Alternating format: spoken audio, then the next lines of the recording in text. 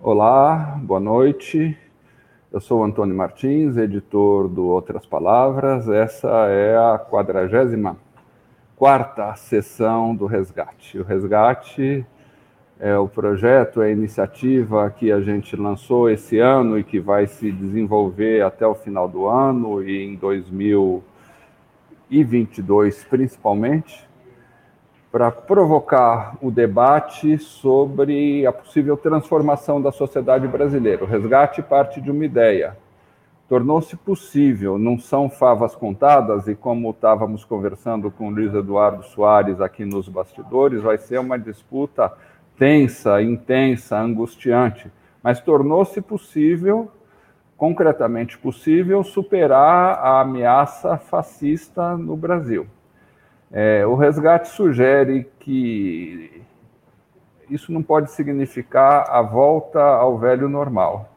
O velho normal são os 520 anos de colonização, o velho normal é a inserção submissa, periférica no sistema capitalista, o velho normal são os últimos 40 anos em que o Brasil, com algumas nuances, permaneceu ligado à ideia, a uma ideia de disciplina fiscal que dizia para as sociedades e para o Estado, a ideia conhecida também como consenso de Washington, que elas não podiam refletir sobre si mesmas, muito menos pensar sobre sua transformação, porque seu papel essencial era servir a uma disciplina fiscal que atendeu basicamente ao 0,1%. O Resgate parte da ideia de que é possível superar esse impasse.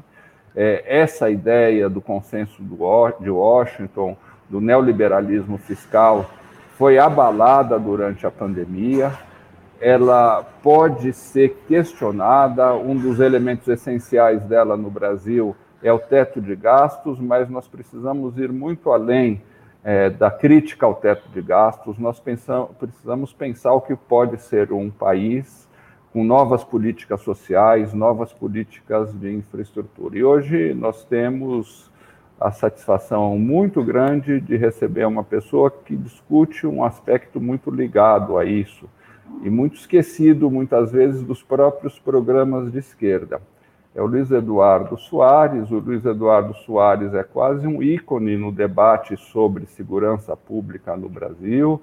Ele é escritor, antropólogo, cientista político, pós-doutor em filosofia política, é professor de diversas instituições, professor visitante da UFRJ, professor aposentado da UERJ, do IUPERJ, da Unicamp, de diversas universidades de outros países, como Harvard, Colômbia, Virgínia, Pittsburgh.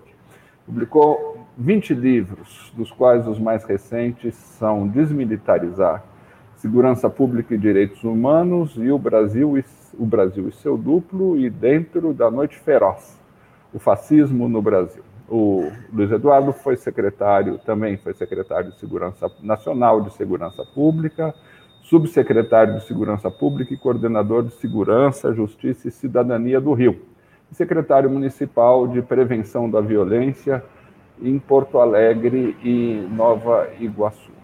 Nós fazemos esse debate sobre o impacto de mais um crime brutal ocorrido há 10 dias, a chacina de Salgueiro, 58ª ou 48ª chacina no Rio. Esse pesadelo da violência policial, das mortes, do desrespeito completo às próprias vítimas, como se fez em Salgueiro, onde os corpos foram deixados no mangue, a polícia não se preocupou nem em recolhê-los, parece um pesadelo sem fim. E ele parece um pesadelo sem fim ainda mais porque nós não vislumbramos, muitas vezes, saídas. Num certo sentido, isso tem repercussão entre a sociedade brasileira, as políticas atuais têm repercussão entre a sociedade brasileira, é um assunto para psicanálise do Brasil. Num certo sentido, as mortes dos pobres e dos pretos funcionam como bode expiatório para as frustrações que a população, inclusive os pobres e os pretos, têm em relação à vida nacional. E de modo que, como o Luiz Eduardo diz num estudo, num artigo recente que a gente vai comentar aqui, é comum nós vermos redutos eleitorais populares sendo dominados por candidatos que propõem mais violência, mais prisão, mais guerra às drogas. E só para terminar, é importante, e isso diz muito respeito ao convite que a gente faz ao Luiz Eduardo, porque talvez uma das causas dessa adaptação da população seja a falta de um horizonte político de segurança pública também. É tradicional que os partidos de esquerda não façam esse debate apropriadamente, eles fujam do debate com a população, temendo a popularidade dessas ideias reacionárias e de segregação social, e muitas vezes nos governos eles atuam da mesma forma, ou de forma muito parecida que os governantes de direita.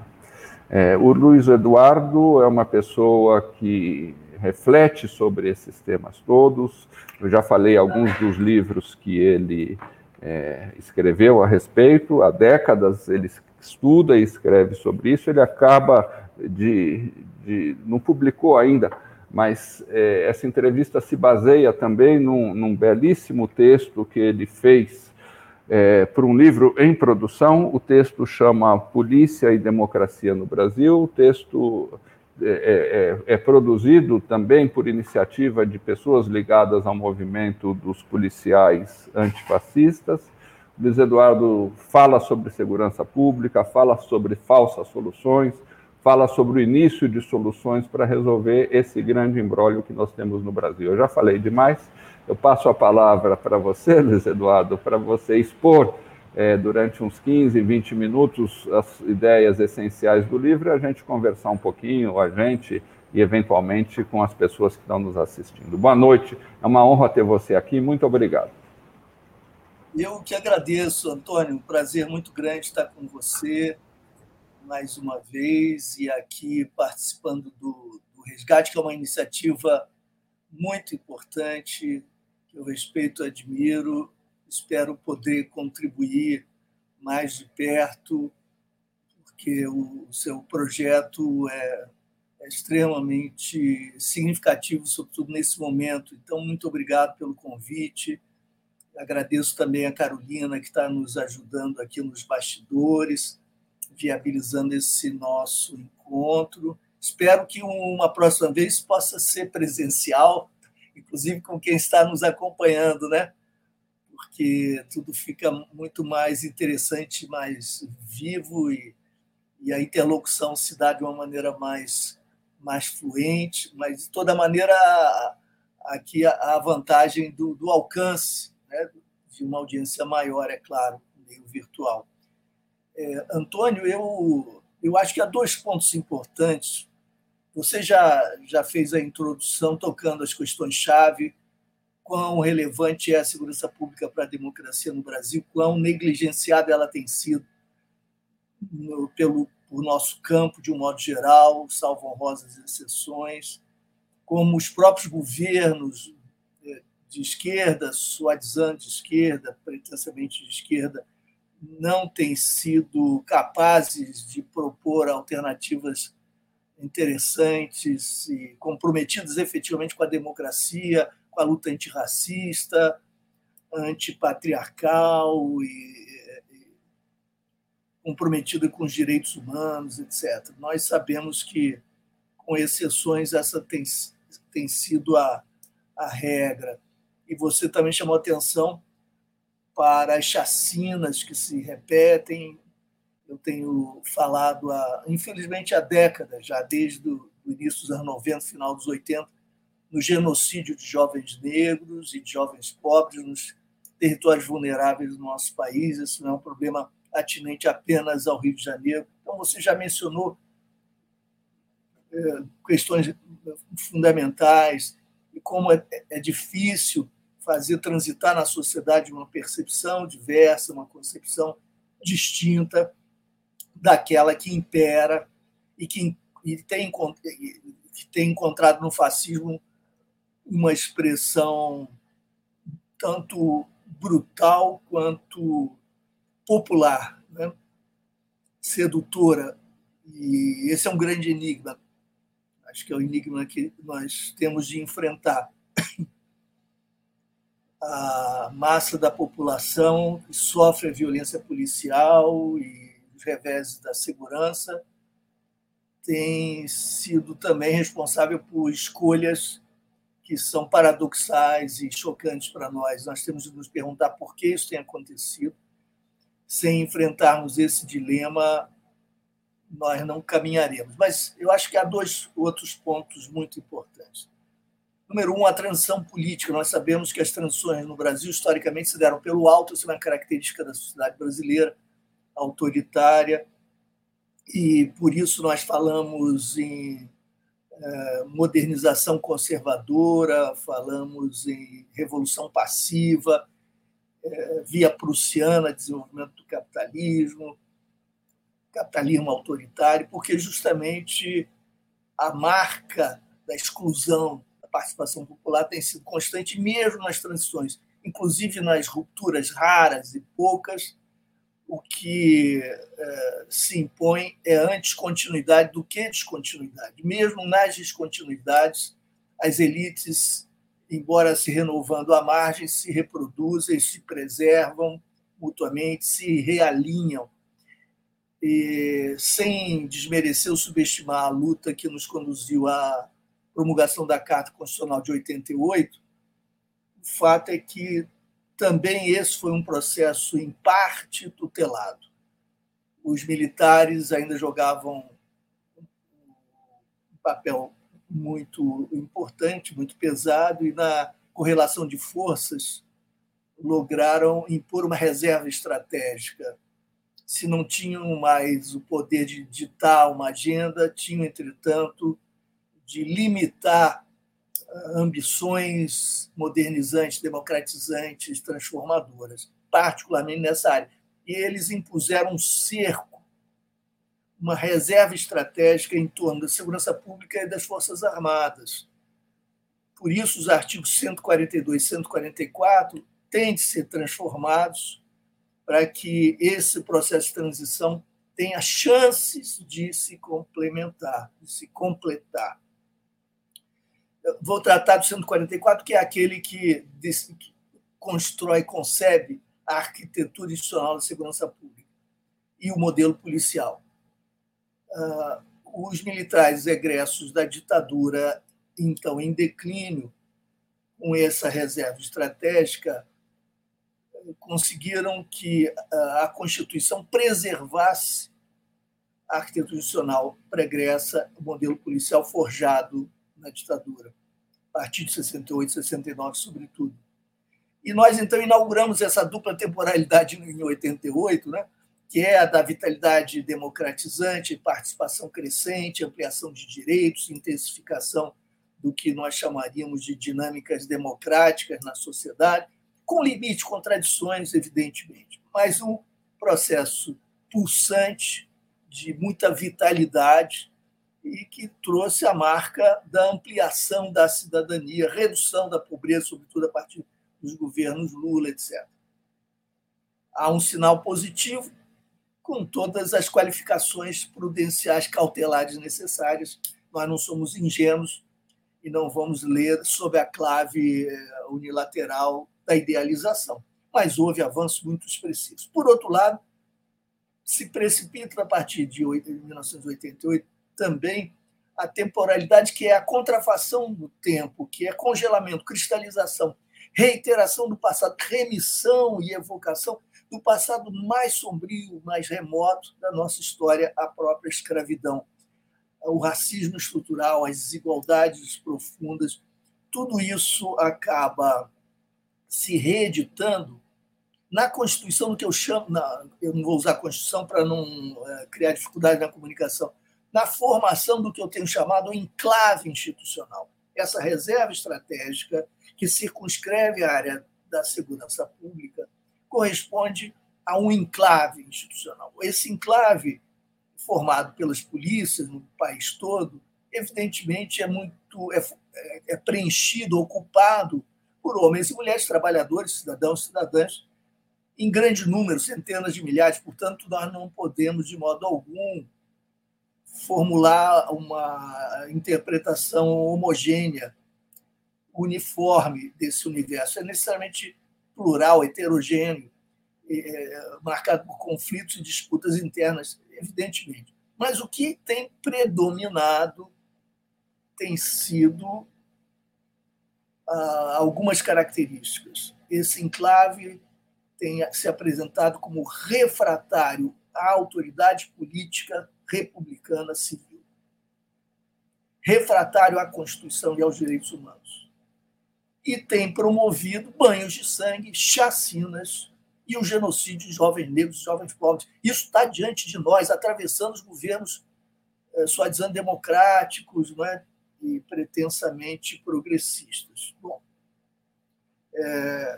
isso só foi possível por conta da cumplicidade do Ministério Público, a despeito de haver lá tanta gente que tem se dedicado, se esforçado, lutado com todas as suas forças para reverter essa orientação.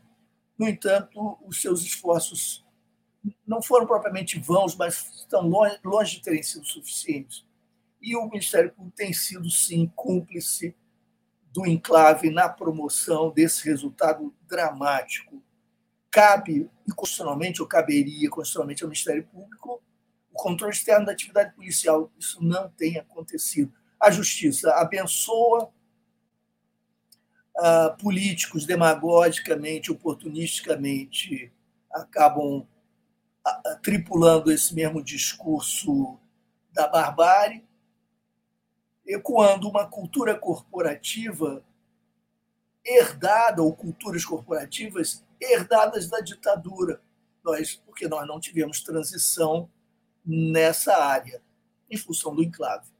Esses homens e mulheres que provieram do tempo da ditadura e essas formas organizacionais preservadas trouxeram consigo valores, crenças, modos de se organizar, de ver a sua profissão, de entendê-la e de cumpri-la, de realizá-la, protocolos de ação na prática, culturas corporativas, que não só vieram da ditadura. A ditadura não inventou a violência policial, nem o racismo, nem a espoliação de classe, mas a ditadura os intensificou e os metabolizou. E essa cultura herdada diretamente pela ausência de qualquer ruptura e de qualquer transição que mereça esse nome no interior do enclave, essa cultura remete aos porões da ditadura. É aí que nós vamos encontrar os valores que se impõem, inclusive na definição da função policial. Supostamente seria passivo de definição como a defesa dos homens de bem e o combate ao mal, que deveria ser aniquilado, eliminado, exorcizado da sociedade. Essa concepção está tão presente que há poucos anos um coronel da Polícia Militar do Rio de Janeiro chegou a dizer que via a missão da sua polícia como equivalente ao inseticida social, Antônio. Ele disse isso, quer dizer, não é nem eu não posso dizer que é um ato falho revelador da verdadeira natureza da sua corporação. Não é um ato falho, é um ato consciente de um discurso enunciado com todas as letras, sem hesitação. O bolsonarismo já estava presente, as polícias eram bolsonaristas avant la lettre, antes de Bolsonaro. Ele apenas encarnou esses valores, se apresentou como uma liderança compatível, né, com as expectativas sebastianistas e neofascistas dessa cultura, e aí inscreveu institucionalmente no campo da política. Basicamente, isso estava presente. De modo que nós temos, então, no Brasil, a despeito do processo de democratização, um enclave que é uma espécie de Leviatã na garagem, sabe? O dinossauro ali na sala de visitas, no cantinho. Não vamos falar alto para não despertá-lo. De noite, passe ao largo para não pisar nas suas escamas e nas suas garras. Ele pode ser despertado. E assim, tutelados e subservientes, nós nos acomodamos e segmentos não só da política, como dizer, mas da mídia também, da sociedade, aplaudem essas práticas tradicionais. Segundo ponto, vejam, esse enclave tem história.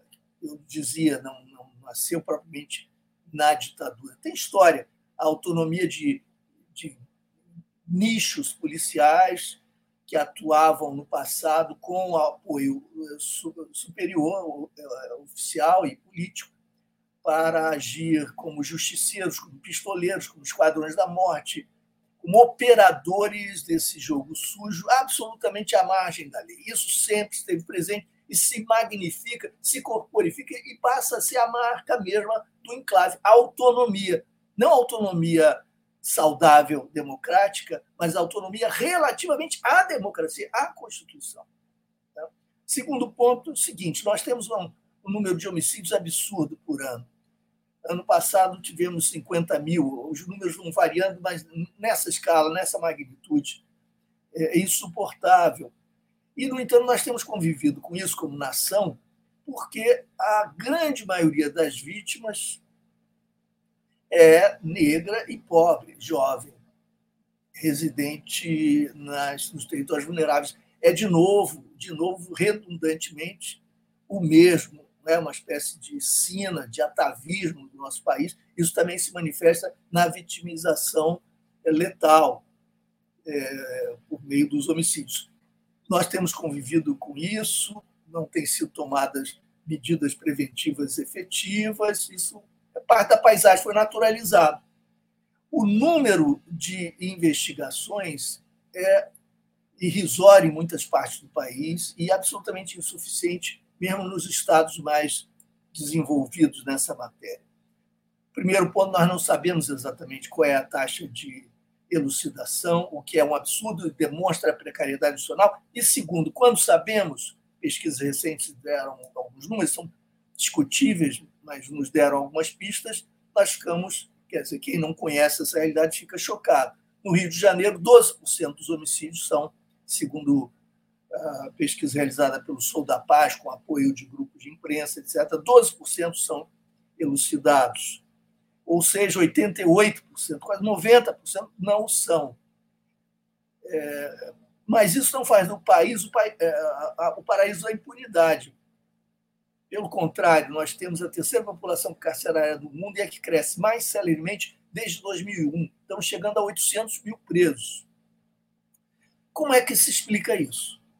A impunidade quase absoluta, em patamar inaceitável relativamente ao crime mais grave, que é o homicídio, e, ao mesmo tempo, o encarceramento em massa crescente de forma explosiva, com essa velocidade. O que está acontecendo? Quem é que está sendo preso? Nós vamos observar que, claro, a maioria, nós sabemos quem está lá, a maioria também negros, pobres, etc.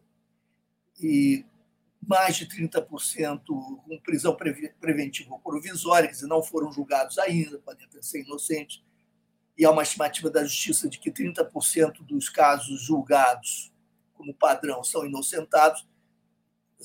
Podem fazer rapidamente a conta e verificar aí o que isso significa, né? Então, nós estamos diante desse quadro, marcado pela classe, pela cor, pelo número muito grande sem julgamento ainda, e se nós observarmos, há um núcleo cujo crescimento tem sido tão célere que explica a explosão demográfica, por assim dizer, do sistema, o crescimento, né, da população penitenciária ou carcerária no Brasil. É o grupo formado por aqueles que estão lá sob acusação ou cumprindo pena por tráfico de drogas. Já são mais de 30% entre os homens e 62% entre as mulheres. E esse crescimento se dá a partir de 2007, 2008, de uma maneira impressionante. Quem é que está sendo preso por tráfico? Não são aqueles traficantes que ocupam, né, as manchetes da grande mídia, fortemente armados, tiranizando comunidades. São operadores pequenos do varejo, do comércio das substâncias ilegais. E por que eles estão sendo presos? Onde é que esses dados estão? Estão nos relatórios anuais das defensorias públicas do Rio, de São Paulo, da Bahia. para lhes dar alguns exemplos. E há pesquisas ad hoc, aqui e ali, que comprovam essas tendências. Estão sendo presos. Eles são muito jovens, a maioria desses, né, chamados traficantes. Estão sendo presos sem portar arma, sem praticar violência, sem apresentar laços orgânicos com organizações criminosas. Condenados a 5 anos de prisão, cárcere, regime fechado. Quando alguém chega numa unidade penitenciária, como os estados brasileiros, ou o Estado, uma instituição, não cumpre a lei de execuções penais, a LEP, o sistema é, em boa medida, em boa parte, dominado, controlado por facções criminosas. Então, quem chega na unidade, para sobreviver, não pode contar com lei, com Estado, nada disso, vai precisar da proteção da facção que domina aquela unidade. Essa proteção lhe vai ser cobrada sob a forma de lealdade, subsequentemente à saída da prisão. Portanto, se não havia laço, haverá posteriormente. Traduzindo em miúdos, nós estamos contratando violência futura, arruinando a vida desses jovens, que não eram violentos nem criminosos, transgrediram a lei por conta da nossa lei de drogas absurda e destruímos a vida de suas famílias também e fortalecemos as facções criminosas. Isso significa contratar violência futura, é o que nós estamos fazendo a um custo de vidas de jovens e também até de policiais quando se envolvem em confrontos, etc. Alguns morrerão nesse processo. Por que acontece isso? E aí eu encerro para a gente conversar, porque há tantos outros assuntos, mas eu acho que é importante fechar, sintetizar, explicar por que diabos isso está acontecendo. E quando nós compreendemos o que está acontecendo, isso não exige nenhuma genialidade. Isso está diante dos nossos olhos, basta juntar lé com cré, como diziam as minhas filhas quando eram pequenas, montar as informações estão diante de nós, são simples. Acontece o seguinte, a polícia mais numerosa que está presente no país todo é a polícia militar. Ela é pressionada por todos os atores, opinião pública, mídia, políticos, a produzir. E ela decodifica a demanda por produção como sendo um apelo por prisão. Ela entende produção como prisão. Prender é ser produtivo, é produzir. Ocorre que ela é constitucionalmente proibida de investigar. Aí, o que lhe resta fazer? Prender em flagrante delito. Não há alternativa para responder a essa pressão. Ela é que está presente, ela está ativa, está atuando, responde a essa pressão, prendendo como ela pode, que é em flagrante delito.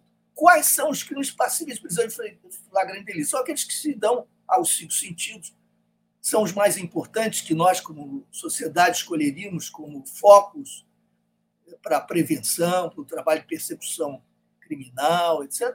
Não. São esses, entretanto, os grandes focos, porque essa máquina assim funciona, independentemente da subjetividade, das intenções, boas ou más, das competências piores ou melhores de gestores, de profissionais, etc. A máquina funciona segundo essa dinâmica quando se articula com limitações legais ou com orientações legais, com diretrizes normativas. Bom, então, prisão em flagrante. Qual é o grande instrumento da polícia militar para prender em flagrante e ser, portanto, produtiva, entre aspas? A lei de drogas. Ela vai jogar a sua rede e capturar, mas capturar quem? Vocês acham que os capturados serão aqueles que lidam com bilhões de dólares no grande mercado da cocaína internacional? São os grandes operadores do tráfico internacional. Para chegar a eles é preciso investigação, e muita investigação, sofisticada. Quem está proibido de investigar vai prender os bagrinhos, os varejistas, os pequenos, aqueles que transitam ali fazendo o dia. Num dia fazem uma jornada como prestando um serviço qualquer, improvisando alguma coisa, no outro dia vão vender uns papelotes de cocaína, de maconha, e no terceiro dia surge uma outra oportunidade e vão se virando nessa luta pela sobrevivência para levar para casa alguma renda possível. Essa garotada está caindo na rede. Aí a nossa lei de drogas, que é absurda, assim que é uma guerra às drogas, é uma guerra aos pobres e, portanto, é uma guerra racista, porque no nosso país há essa tendência à sobreposição, né, entre racismo estrutural e desigualdade de classe. Assim também, essa lei de drogas é absolutamente irracional. E ela, a partir de 2006, alegadamente com a boa vontade de flexibilizar, entregou às autoridades judiciais o poder discricionário de distinguir o que seria tráfico do que seria consumo. Consumo ou uso das substâncias ilícitas continuou sendo um crime, uma transgressão, mas não envolvendo a pena de privação de liberdade. Mas o tráfico, sim. Quem é que trafica? Como não existe mais nenhuma referência a peso, quantidade, nada disso, nem eu estou advogando que isso retorne, porque também é arbitrário, me parece absurdo.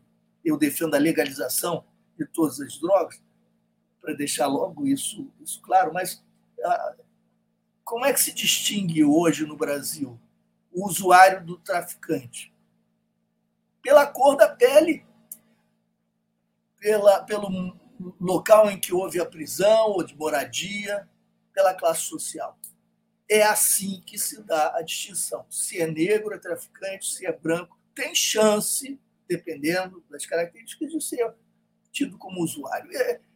Essa não seria diferente, não seria de se esperar outra coisa, porque quando há a interposição ou a mediação da subjetividade, conta a cultura, o que conta é a formação, é a cultura, e esses fatos são submetidos à refração subjetiva, quer dizer, ao arbítrio da autoridade, que distingue os personagens e suas práticas e distribui as sentenças de acordo com os seus conceitos e preconceitos. Esse é o país assim que se reproduz, o país racista de classe. Então, há uma conjunção, uma convergência, um casamento perverso entre modelo policial, esse que herdamos da ditadura, e que é o único no mundo, e lei de drogas. Quando ambas se cruzam e se coordenam, essa máquina se reproduz dessa maneira, encarcerando, destruindo a vida dos jovens, fortalecendo facções criminosas, contratando violência futura e submetendo seus profissionais, trabalhadores, cidadãos também, a situações, às vezes, de grande exploração. É outra questão que se poderia abordar. Esse é o quadro no Brasil.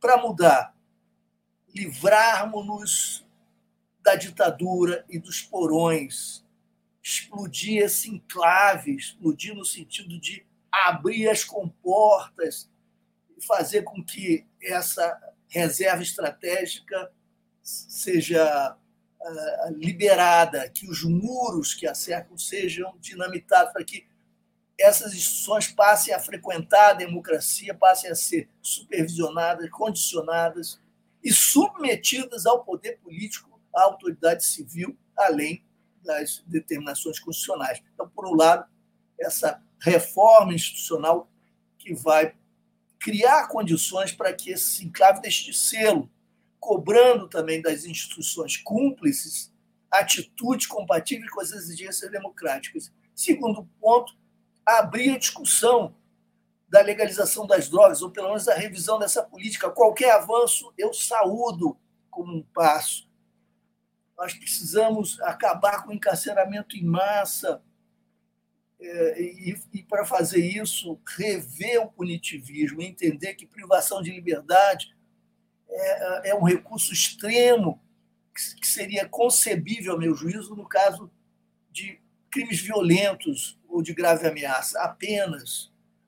E as nossas unidades penitenciárias são, segundo um ex-ministro, masmorras medievais, mas nós continuamos convivendo com isso. Então, enquanto os progressistas, as progressistas, os partidos comprometidos efetivamente com a democracia e com a luta antirracista não se apropriarem dessa temática e a discutirem publicamente, oferecendo caminhos alternativos, nós continuaremos sendo governados, guiados, orientados nessa área por quem por ela tem se interessado. Os resultados estão aí. Isso é uma pequena introdução, Antônio. Agora a gente podia conversar. Desculpa, agora voltou. Muito obrigado. Acho extremamente rica essa sua observação sobre o enclave autoritário e policial, os artigos 142 e 144 e a necessidade de mudanças institucionais. Seria muito interessante, inclusive, publicar esse seu texto. Mas sem reduzir a importância dessa reflexão e dessa mudança institucional profunda, que seria a reforma desses 2 artigos da Constituição, eu fico imaginando políticas que aproximem a mudança da mobilização social, que às vezes não reflete tanto, nem tem condições de se mobilizar por essa mudança institucional mais profunda. Eu queria abordar 2 questões. Uma, a legalização das drogas. Nós sabemos que tem muito preconceito, inclusive, entre os partidos de esquerda em relação a isso. Eu lembro que um dos primeiros atos do governo da Dilma foi exonerar o Pedro Abramovay, que era secretário nacional de drogas, nem por um ato, mas por uma declaração que ele fez dizendo que a política de drogas do Brasil precisava mudar. Eu acho que nós estamos num processo em que a sociedade civil tem que adquirir protagonismo, então nós não precisamos ficar esperando, nós precisamos começar a construir políticas alternativas concretas. Como é que seria, você vê hoje, uma política realista, mas ao mesmo tempo incisiva, que enfrente o problema da legalização das drogas? Poderíamos ter, por exemplo, uma lei Rivotril. As drogas vão ser vendidas em estabelecimentos credenciados, mediante registro de quem as compra, quantidades limitadas por pessoa. Rivotril. Tem o CPF de cada um que compra na farmácia, não pode comprar mais do que certa quantidade.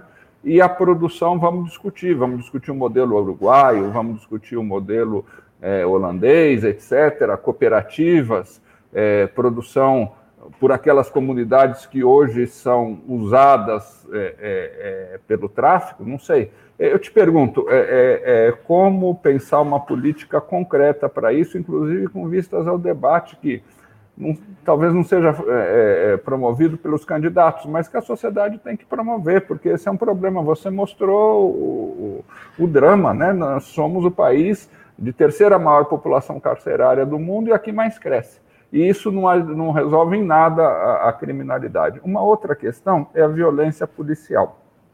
Tem toda essa discussão do enclave, mas eu fico imaginando, a gente precisava, talvez, ter medidas parciais que mobilizassem a sociedade. Imagina, por exemplo, que ganha um governo democrático e o ministro da Justiça chega e diz, olha, é um direito de cada cidadão brasileiro fotografar e filmar os enquadros. Eu estimulo a população brasileira a fotografar os enquadros. E aquele policial que contraria isso está contra um processo social que eu quero liderar.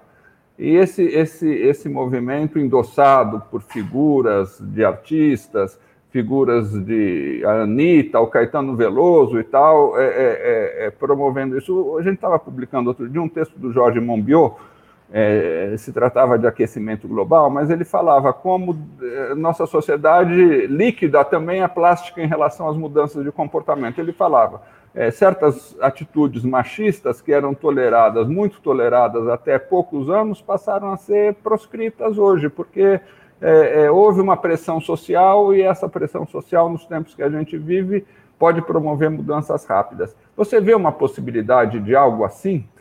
Em relação à violência policial, para começar a estimular as comunidades a, ao menos, documentarem esse tipo de ação e inibir. É claro que isso não resolve o artigo 142 e 144, mas não dá para as populações que são vítimas dessa violência uma ferramenta de agir politicamente no dia a dia? Antônio, eu acho que você tem razão, sobretudo na abordagem que você faz. Eu acho que essas lutas, elas envolvem tantas dimensões, elas têm que ser travadas em todas elas, simultaneamente. Cada luta, cada esforço, cada movimento vai exigir uma temporalidade que é até imprevisível, com obstáculos, muitos que serão até imprevisíveis. Portanto, nós vamos não enfrentar uma luta só para uma grande solução, mas intervenções múltiplas, de tal maneira que, a partir de certo ponto, elas possam começar a mutuamente se alimentar num circuito virtuoso e não mais vicioso. Eu me lembro que o Gilberto Gil, no discurso hipócrita do Ministério da Cultura, e o Ministério da Cultura, aliás, representou, naqueles anos todos, um grande exemplo do que podem ser políticas públicas renovadoras. Acho que nós não valorizamos suficientemente o que se fez ali. O Gil falava no doing antropológico, e muita gente ria, coisa de artista, viajandão, é um poeta. Não é muito precisa a ideia. A ideia é que há pontos nevrálgicos. Resta saber quais, e para isso nós estamos aqui todos e todas trabalhando, pesquisando, procurando refletir sobre as experiências da nossa própria sociedade e outras. Mas há pontos nevrálgicos que ecoam, que remetem a muitos outros, a redes nevrálgicas, por assim dizer. E essas redes interconectadas não formam um sistema com o conjunto do corpo, de modo a que nós possamos pensar na queda da Bastilha, na tomada do Palácio Inverno. Mas nós podemos sensibilizar o que está adormecido e temperar, mitigar, reduzir danos e adormecer o que está eletrizado e excitado de modo patológico. Nós podemos, portanto, pensar, essa é uma metáfora, evidentemente, mas não tão distante da prática política. Nós pensamos em campos, em esferas, em instituições. É disso que se trata quando falamos em luta por hegemonia intelectual moral. Isso remete a crenças, a valores, a práticas. E, como você disse, a sociedade também é muito suscetível à mudança, é muito permeável a influxos, e nós não temos no campo da sensibilidade rochas e formações minerais, nós temos muita porosidade.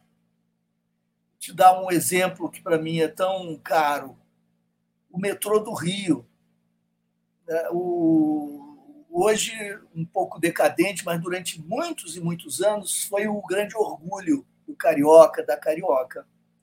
E um amigo meu, que fez doutorado na França, recebeu lá nos anos 90, no início dos anos 90, uns colegas que trabalhavam para empresas interessadas na privatização do metrô. Esse meu colega, engenheiro, professor da Universidade Federal, os recebeu e funcionou como anfitrião. Eles disseram: olha, nós não queremos nenhum encontro por hora oficial, nós gostaríamos de passear aqui pelos trens, metrôs, etc. Então ele os levou ao trem, ao velho trem da Central, e lá eles assistiram, num determinado momento, a um rapaz fazendo xixi no canto do vagão. O vagão estava mais ou menos vazio, e o rapaz simplesmente urinou ali. E o meu amigo, atônito, sem saber como desviar a atenção dos franceses, imaginando, meu Deus, o que os franceses vão pensar do nosso país, o país de brutamontes e bárbaros, etc. Saíram todos, inclusive o rapaz do xixi, do vagão, foram para a estação e na Central do Brasil se encaminharam para o metrô. Entraram na estação do metrô, que ainda é bem cuidada, e na época era muitíssimo bem cuidada. E ficaram observando o rapaz que perambulava de um canto para o outro, e depois eles perceberam que ele trazia um papelzinho de bala na mão, e ele andou uns 30 metros para jogar o papelzinho da bala no lixo, o mesmo rapaz. Significa o seguinte, ele não deu um salto educacional, civilizacional, quando entrou no metrô. Ele simplesmente mudou de setting, de contexto, de cenografia. E as pessoas são treinadas, adestradas, educadas a tratar a sala de visitas, quando há sala de visita do seu vizinho, com algum respeito. E veem o espaço público não como de todos, como espaço público, mas como lixo, porque é tratado também como lixo por todos, e pelas autoridades, etc. Então, isso acaba sendo compatível com um determinado comportamento e até o atraindo. Quando, entretanto, numa espécie de portal de dimensões, entre tempos e dimensões, se entra num outro cenário, uma outra arena, o teatro muda, a dramaturgia muda, os comportamentos mudam. E essas alterações são respostas a inputs, influxos e a propostas e a intervenções também do poder público. Poderia ser da própria sociedade em muitas circunstâncias. Isso acontece. Você viu o que aconteceu com o cigarro no Brasil, um grande êxito da política pública.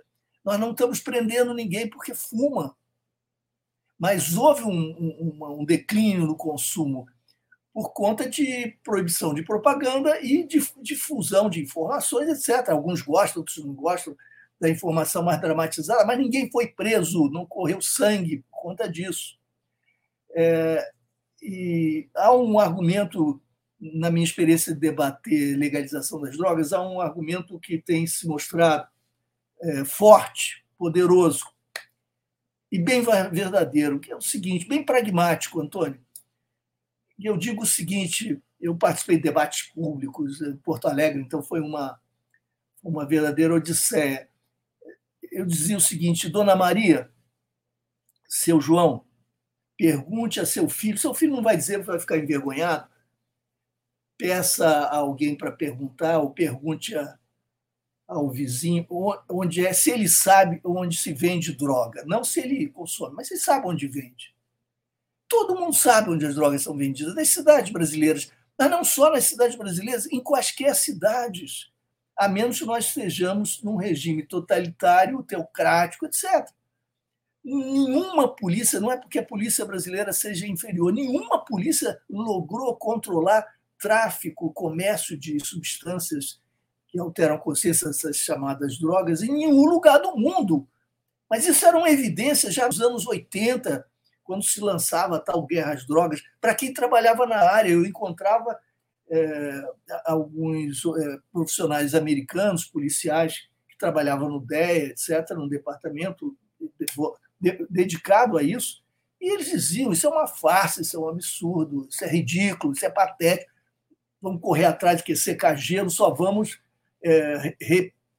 funcionar como reguladores de mercado. Não, é impossível isso não existe. Então, Dona Maria, a questão é a seguinte, não está em questão se a senhora acha, ou se eu acho, ou se alguém acha que droga é legal, é bacana, que seria bom seu filho consumir droga. Ninguém está discutindo isso. Vamos supor, inclusive, que nós considerássemos que seria melhor que drogas não existissem. Não importa essa questão. A senhora vai entender por que eu estou dizendo isso. Não importa porque as drogas, o acesso às drogas está dado.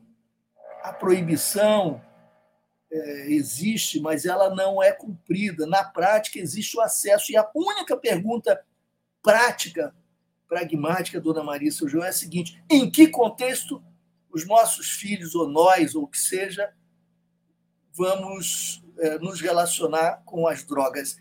Em que contexto dar-se-á o acesso? Porque o acesso existe, é um fato. E não pode ser revertido, porque nunca nenhuma polícia conseguiu, nem gastando trilhões de dólares. Então, em que contexto vai ser vivido o acesso? A senhora prefere um contexto em que isso seja matéria de prisão, justiça criminal e polícia, ou um contexto institucional em que isso seja objeto de educação, cultura, debate público, política de saúde, eventualmente, etc.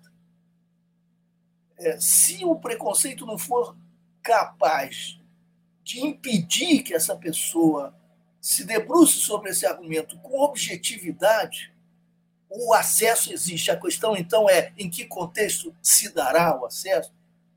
Se não houver, se esse preconceito não for forte o suficiente para impedir que a pessoa ouça esse argumento, se debruce sobre ele com objetividade, isso pode gerar, e eu já vi isso produzir efeito, sim, efeito bastante prático. E por isso, Antônio, a minha resposta sobre como fazer primeiro, há muitas colegas e muitos colegas, eu sou amigo de Julita Lengruber, que coordenou uma pesquisa importantíssima sobre o custo da guerra às drogas. Há muita gente boa trabalhando em várias áreas sobre a política de drogas e com muitas propostas concretas. Eu não sou a pessoa ideal para apresentar desdobramentos, mas eu tenho uma convicção. A sociedade precisa discutir, ouvir as propostas que estão em curso, que estão formuladas, discutir com objetividade. Agora, isso só vai se dar se na política houver lideranças dispostas a queimar seu próprio capital, sem oportunismo, sem demagogia. É claro que isso não é matéria para eleição quando o Brasil está à beira do fascismo. Ninguém é louco, suicida. Quem trouxer essa problemática, a gente já sabe com que intuito faz. Mas uma vez instalado um governo com alguma vocação democrática, algum compromisso real com a democratização, isso tem que ser enfrentado pagando-se o preço. Não é possível continuar convivendo com essa lei de drogas, prendendo pretos e pobres, e matando policiais, e encarcerando em massa, e fortalecendo facções criminosas. Não é possível tratar dessa maneira. O mundo todo já começa a reconhecer a necessidade de mundo inteiro, que eu digo, o mundo não teocrático, o mundo ditatorial, de enfrentar essa questão. Então, eu te responderia assim, Antônio, discutir com a sociedade, apresentar várias possibilidades e exigir que governos comprometidos, não só os representantes proporcionais dos nichos progressistas, enfrentem para valer essa questão. E nós temos, nesse caso, o apoio de parte importante da mídia conservadora, que tem inteligência suficiente, nesse caso, para perceber o absurdo. E quanto à violência policial, você tem toda a razão. Quando eu me reporto à necessidade das grandes reformas, etc., eu sempre chamo a atenção para o fato de que não há panaceia, né? E que essas questões têm de ser tratadas paralelamente a muitas outras em outras áreas. Dois pontos importantes, então, na sua linha. Uma, se o presidente Lula tivesse, eu sempre lembro isso, junto do seu discurso sobre a fome, quando ele fez o discurso de inauguração, né, de posse, ele dizia que ele se sentiria um governante bem-sucedido se todo brasileiro e toda brasileira pudesse tomar o café da manhã, almoçar e jantar todos os dias, né? E que a fome desaparecesse do nosso país. Já seria para ele uma vitória. Eu queria que, além disso, ele dissesse e que não houvesse mais tortura ou assassinato perpetrado para agente de Estado em nosso país. E eu vou girar a baiana, eu vou mobilizar céus e terras, todo o meu partido, todos os movimentos, e nós vamos trabalhar juntos, e as ideias fervilharão, iniciativas em favelas, em periferias. Hoje há tantos recursos, né? E nós não vamos apoiar iniciativas com recursos, políticas de Estado, dos Estados, que não partam do compromisso antirracista de mudar o comportamento. Isso é um ponto zero. Não adianta falar sobre violência na sociedade se o Estado for o promotor da violência. E com o cinismo, essa hipocrisia que tem sido marcantes, né? Com o endosso, como eu dizia, das instituições de controle. Isso se faz com ideias, e há muitos mecanismos, muitas formas de avançar, antes mesmo de grandes transformações e de grandes reformas, com a mobilização política e o engajamento dos governos. Acabou a conversa, o papo, o discurso oficial defensivo. Eu fiz isso no Rio de Janeiro quando eu fui subsecretário. Eu não tinha o poder, não era governador, nem era o secretário, mas eu tinha muita passagem na mídia porque eu formulava as políticas de renovação. E isso começou a produzir efeitos. Nós não resolvemos todos os problemas, mas tivemos uma iniciativa e alcançamos, o número é vergonhoso, é inaceitável, mas o menor número de mortes provocadas por ações policiais dos últimos 30 anos. Nós logramos alcançar isso com uma luta cotidiana. Isso se converteu, de fato, numa obsessão nossa, e nós adotamos 1000 mecanismos para isso. A DPF 635, que o Supremo adotou, proibindo incursões policiais, operações policiais em favela durante a pandemia, ela não foi cumprida no estado do Rio de Janeiro. Quando ela chegou a ser cumprida por um breve período, a queda no número de mortes provocadas por ações policiais foi extraordinária, histórica. E aí diziam os policiais ligados às velhas práticas, diziam, e os governadores do Rio, Witzel e esse atual Cláudio Castro, eles diziam, vai ser o caos, vai ser anarquia, vai explodir a violência. Não explodiu, não se alterou em absoluto. As polícias, Antônio, são responsáveis, no Rio de Janeiro, por 40% dos homicídios. Se a polícia parar de matar, nós reduzimos quase a metade o número de mortes. Não é aceitável, não é possível. Isso tinha de ser um clamor, a mobilização. Você tem toda a razão. Os mecanismos nós pensamos, nós inventamos, nós corrigimos. Enquanto isso, vamos pensando, discutindo e revendo as grandes estruturas organizacionais. Porque esses processos se dão simultaneamente com as suas dinâmicas próprias e com as suas próprias temporalidades. E, por fim, apresentando para a sociedade como é que outros países fizeram e como é que nós já fizemos em algumas cidades para reduzir criminalidade sem dar um tiro. E não foi só por polícia investigativa, é claro que isso é fundamental, sobretudo agora com a flexibilização do acesso às armas, o combate às armas, a repressão qualificada às armas, a investigação sobre armas, isso é absolutamente chave, é fundamental. Mas nós alcançamos resultados duradouros e relativamente rápidos e resultados excelentes, trocando a chave da guerra para a chave da disputa pelos jovens. Nós temos de disputar jovem a jovem, esses que estão têm o risco, estão vulneráveis ao recrutamento por parte de grupos criminosos. Se nós atuarmos sobre o recrutamento, não de forma repressiva, porque isso não funciona, mas disputando, oferecendo atrações que sejam capazes de atrair e de recrutar, né, para o nosso lado, digamos assim, os jovens que estão a meio caminho, que estão permeáveis aos chamamentos diversos, nós podemos vencer essa batalha enfraquecendo os grupos armados, etc. Além, claro, de todo o esforço de investigação sobre armas. Não é invadindo favela que você desarma, é impedindo que elas cheguem lá. Meu Deus do céu, isso não é difícil de compreender, mas é preciso que haja esse esforço. E esse investimento, se toda a energia da polícia se voltasse para isso, para impedir que armas ilegais circulassem, onde é que, qualquer que fosse o espaço, nós teríamos avançado. E competindo significa pelos jovens, disputando os jovens, e significa também o seguinte: quando o jovem é recrutado, aceita o recrutamento, é porque ele encontra ali algum benefício.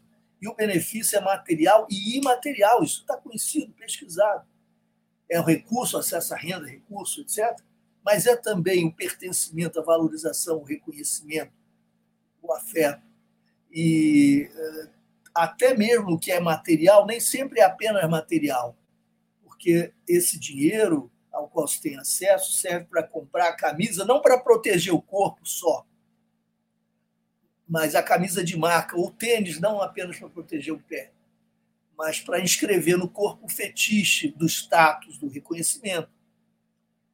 É a marca que está sendo comprada ali, que está sendo visada, é imaterial, porque o que está em jogo é a sobrevivência, a saída da invisibilidade, da humilhação, dessa rejeição continuada, né?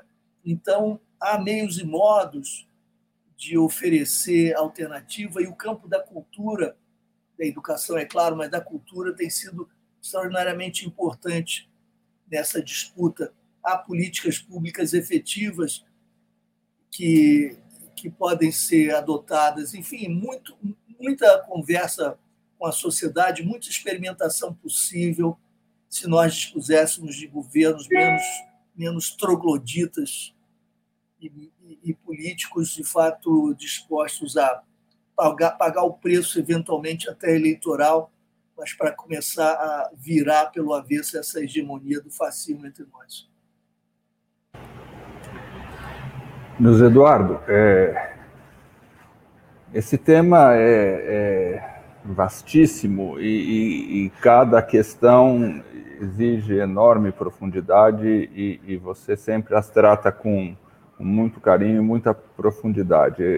Nós esperamos que você volte ao resgate aqui, nesse processo que vai persistir durante o ano que vem todo. Mas eu queria te fazer, muito rapidamente, aproveitar os seus minutos finais, para 3 perguntas breves. Você, no texto que produziu agora recentemente, polemiza com algumas propostas, algumas das quais, inclusive, a gente chegou a veicular aqui no Outras Palavras para o debate com os leitores.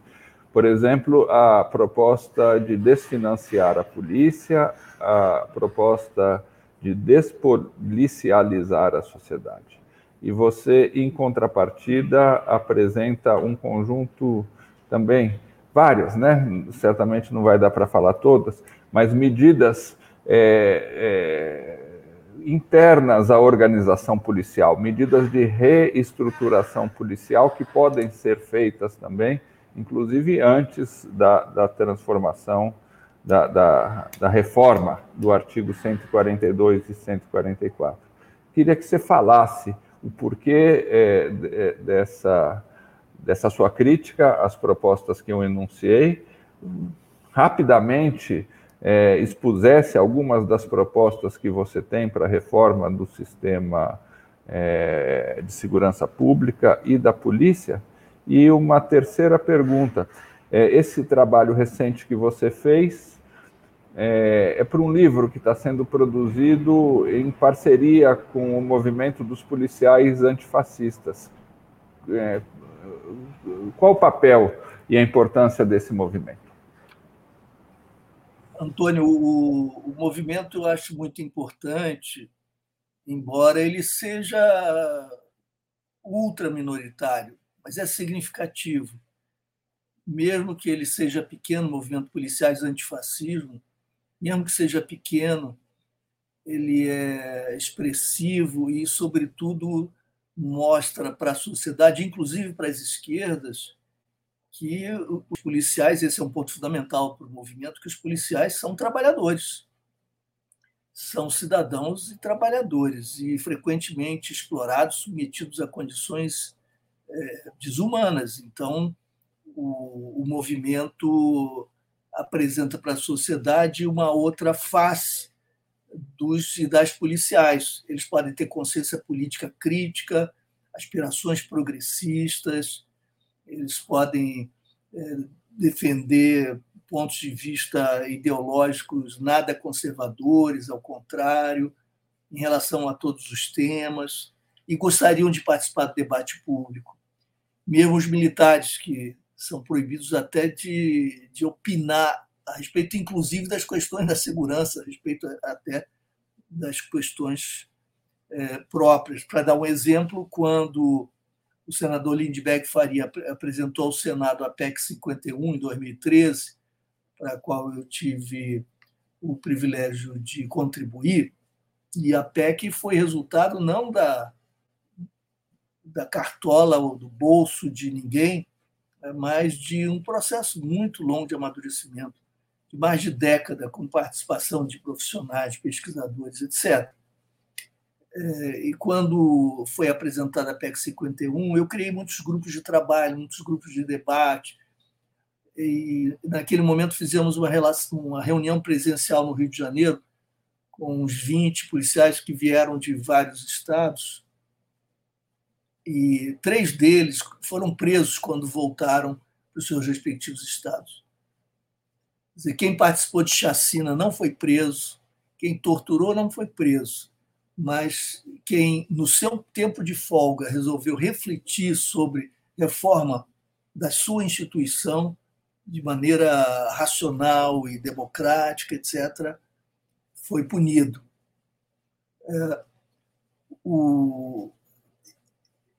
Então, o movimento é muito significativo. Quem conhece o Denilson, que está organizando esse livro, e os seus companheiros, as suas companheiras de luta, passa a ver a polícia de outra maneira, não como instituição, a gente sabe o que é predominante, mas a função policial como honrada, íntegra, não necessariamente condenada a ser o que tem sido.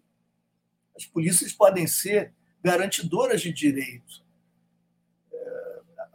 aquele instrumento que busca prevenir violações, impedir violações, em defesa da cidadania. Não é? É compreensível isso. Quando a gente fala em repressão, isso soa ao que há de pior. Mas se a gente vê uma criança sofrendo uma violência, e se alguém se interpõe para defendê-la, não nos ocorre a ideia de que estejamos bloqueando, castrando, impedindo, reprimindo a liberdade do violador. Nós estamos defendendo a integridade da criança, a sua inviolabilidade. Esse gesto que reprime a violação é um gesto que se faz em nome da liberdade e da garantia de direitos. A concepção pode ser muito diferente de uma polícia cidadã, pode ser muito diferente em todos os aspectos, e o movimento é exemplar por conta disso. Bom, eu, nesse texto, discuto alguns temas, coloco em circulação o debate, porque ele existe, ele está aí. Por exemplo, a proposta de extinção das polícias. E eu acho até muito importante, muito interessante que se formulem essas propostas, porque a direita está oferecendo toda sorte de mudança legal, sempre na direção de proteger a violação e a brutalidade, né? Como o Sérgio Moro propunha, excludente de ilicitude no país em que a polícia mata tanto. Aliás, eu nem dei o número, né? Ano passado no Brasil foram 6.416 mortes provocadas por ações policiais. No Rio de Janeiro, de 2003 a 2020, foram 18.110 pessoas que morreram por ações policiais. Quantos desses casos chegaram a juízo? Primeiro, não se sabe, não se tem informação. E as pesquisas que foram feitas sobre distintas épocas mostravam que nunca era superior a 1,5%. É uma coisa completamente absurda. Então, muito bem, a extinção da polícia. Eu sonho, essa é a minha utopia, com um mundo em que não haja Estado. Para isso, é preciso que não haja classe. Então, um mundo sem classe, sem Estado, em que haja a autodeterminação, a emancipação das individualidades, se autodescrevendo e se autorrealizando na multiplicidade das suas possibilidades de ser. Eu sonho com um mundo desse tipo e, portanto, eu posso perfeitamente ser empático em relação a quem clama por um mundo sem polícia, claro. Mas esse mundo sem polícia será um mundo sem Estado. Quando nós não tivermos Estado, não precisaríamos ter justiça criminal, nem poderíamos ter nem justiça criminal, nem polícia, etc. Entretanto, não está no horizonte esse mundo, ainda não está no horizonte. Talvez esteja do meu tataraneto, tomara, mas não está no nosso horizonte a possibilidade de que se realize o fim do Estado, a não ser que seja pela via do fascínio para realizar plenamente o sonho ou pesadelo neoliberal. Aí você tem a devastação do Estado e a partir daí a predação de quem tem força, de quem tem poder. A liberdade do mercado acaba correspondendo a uma selva darwiniana, no pior sentido da imagem, da palavra. É um estado de natureza robesiano. Não está no horizonte, então, esse mundo sonhado, e nós vamos, então, conviver por muitos e muitos e muitos anos com o Estado, portanto, com justiça criminal e com polícia. E as polícias, então, serão parceiras da longa travessia histórica. Que propostas nós temos para essa companheira da travessia histórica? Nós vamos continuar nos calando sobre que polícia queremos, se vamos conviver durante séculos, talvez ainda com formações análogas que vão em mutação se readequando. Nós podemos propor mudanças, mas num contexto em que haja, porque se impõe historicamente, Estado e, portanto, aparato que busque realizar a proteção, oferecendo a garantia à cidadania para impedir violação de direitos. Isso está no nosso horizonte. Qual é a nossa proposta alternativa? É a extinção. A extinção significaria, hoje, o império, não mais a república, como disse meu amigo Bruno Paz Manso no belo livro que ele lançou, A República das Milícias, né? Não a República das Milícias, mas o império das milícias.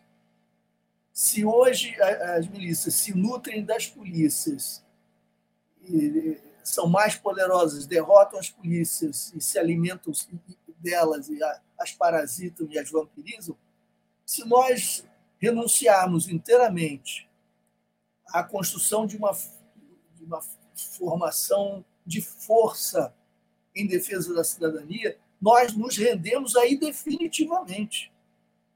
Aliás, se alguém quiser ver a extinção das polícias, pode ver o Rio de Janeiro, está em curso.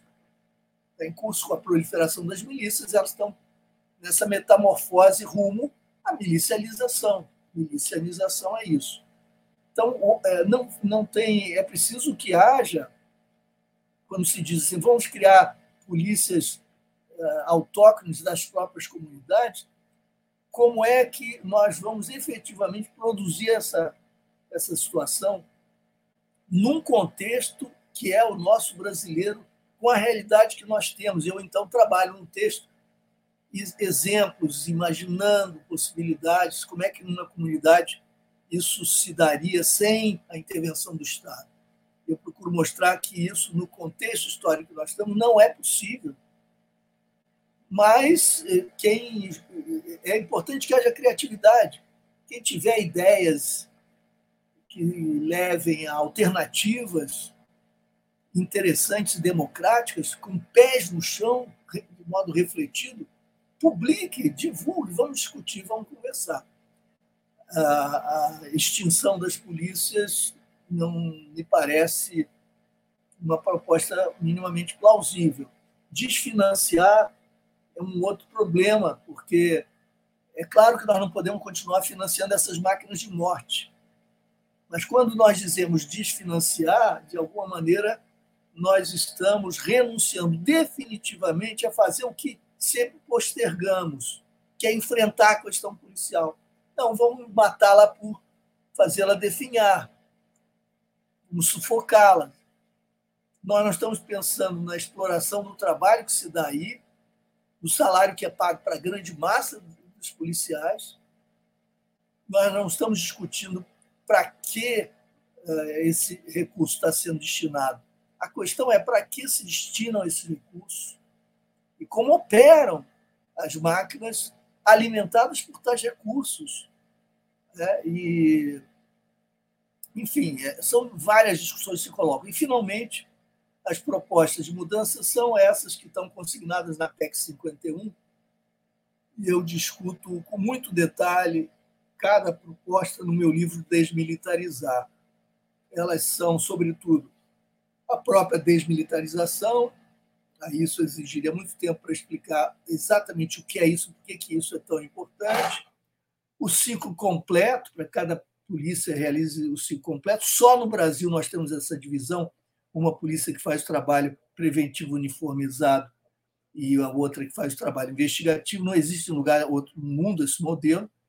Então, nós precisamos fazer com que toda polícia que exista realize o ciclo completo. Isso não significa, de modo algum, necessariamente, que haja unificação, que pode ser uma ideia plausível num pequeno estado, mas completamente absurda num estado como São Paulo. Juntando dois leviatãs, nós vamos ter um leviatã maior ainda, que corresponderá à metade da força do Exército Nacional. É inconcebível. Então, não se trata de unificar. Há muitas formas exploradas mundo afora em que nós podemos nos inspirar, adaptando ao caso brasileiro, evidentemente. Polícias menores, mais manejáveis, mais transparentes, sob controle da sociedade. Experimentação que se pode fazer aí é muito grande, um país continental como o nosso. E carreira única, que é a grande bandeira da massa policial. Hoje nós temos duas instituições em cada uma. Na Polícia Civil, nós temos a instituição dos delegados e dos agentes. Na Polícia Militar, dos oficiais e das praças. E é perfeitamente possível que nós façamos como os países democráticos fazem, criando uma porta única de entrada. Faz-se o concurso, se ingressa na instituição e depois as promoções, a trajetória, vai depender das regras internas, da formação, dos estudos, do desempenho, etc.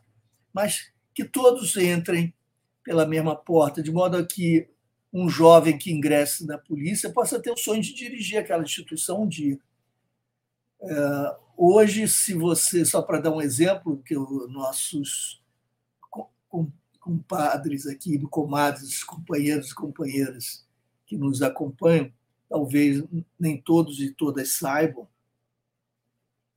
que jovens fazendo um curso de direito e se formando como bacharéis em direito, com 20 anos, 21, 22, 23 anos, numa boa faculdade, classe média, os pais financiando os estudos, etc., faz concurso para delegado, estuda bastante, passa no concurso, depois faz um pequeno período ali de adaptação, uma formação específica. Veja, esses rapazes e essas moças não estudaram segurança pública, isso não existe, estudaram direito, é diferente.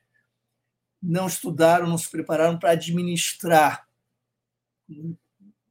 para fazer gestão de pessoas, nada disso. São bacharéis em direito. Fizeram o concurso, passaram.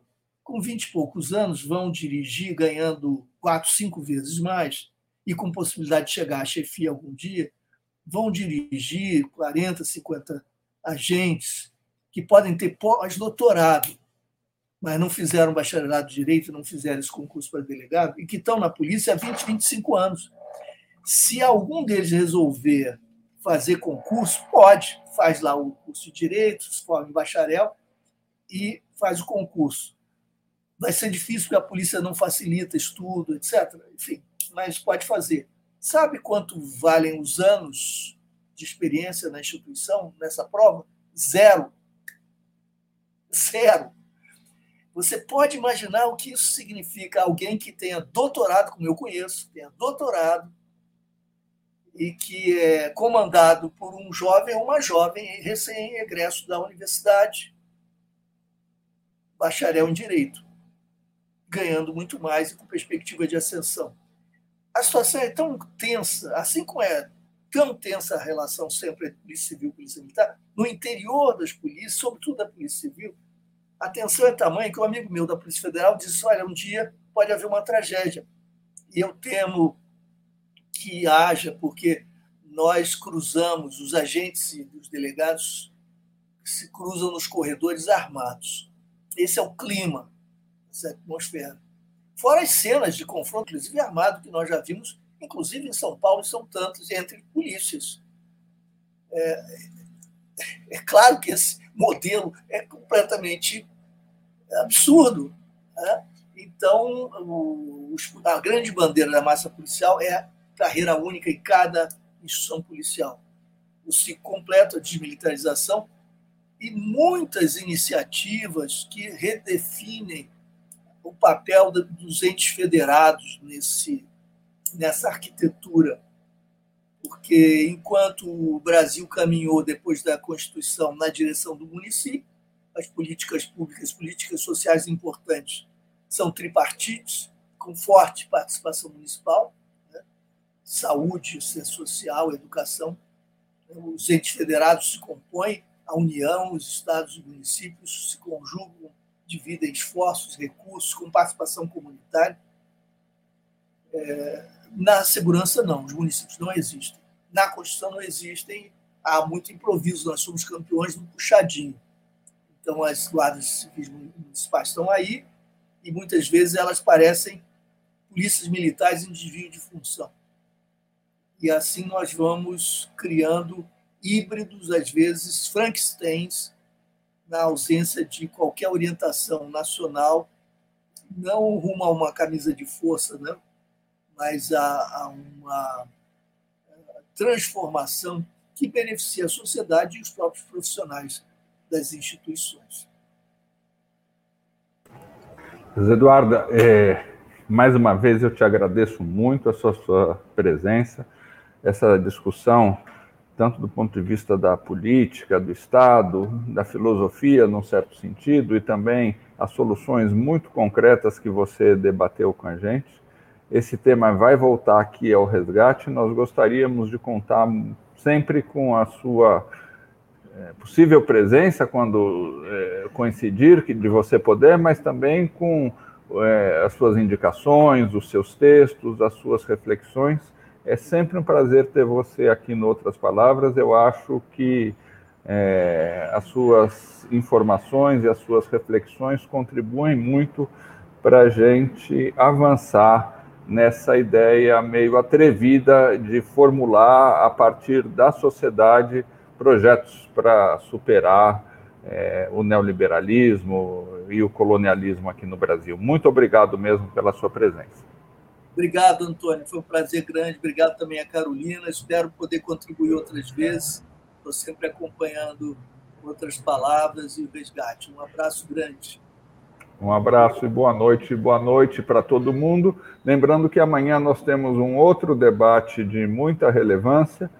Vamos discutir as soluções para a crise do petróleo, que não é só de combustíveis, mas é de desmonte da Petrobras, de privatização por dentro da Petrobras e de perda da soberania brasileira sobre o pré-sal. Que políticas poderão inverter esse cenário? Nós vamos discutir com o William Nozaki, que é pesquisador do Instituto de Estratégias para as políticas de petróleo, e com o Pedro Celestino, um velho combatente e estudioso do tema, presidente do Clube de Engenharia do Rio e amigo do Luiz Eduardo Soares também. Grande figura, Pedro, velho combatente, é isso aí. Amanhã às 19 horas. Obrigado, gente, até as próximas. Obrigado, Luiz Eduardo, até a próxima.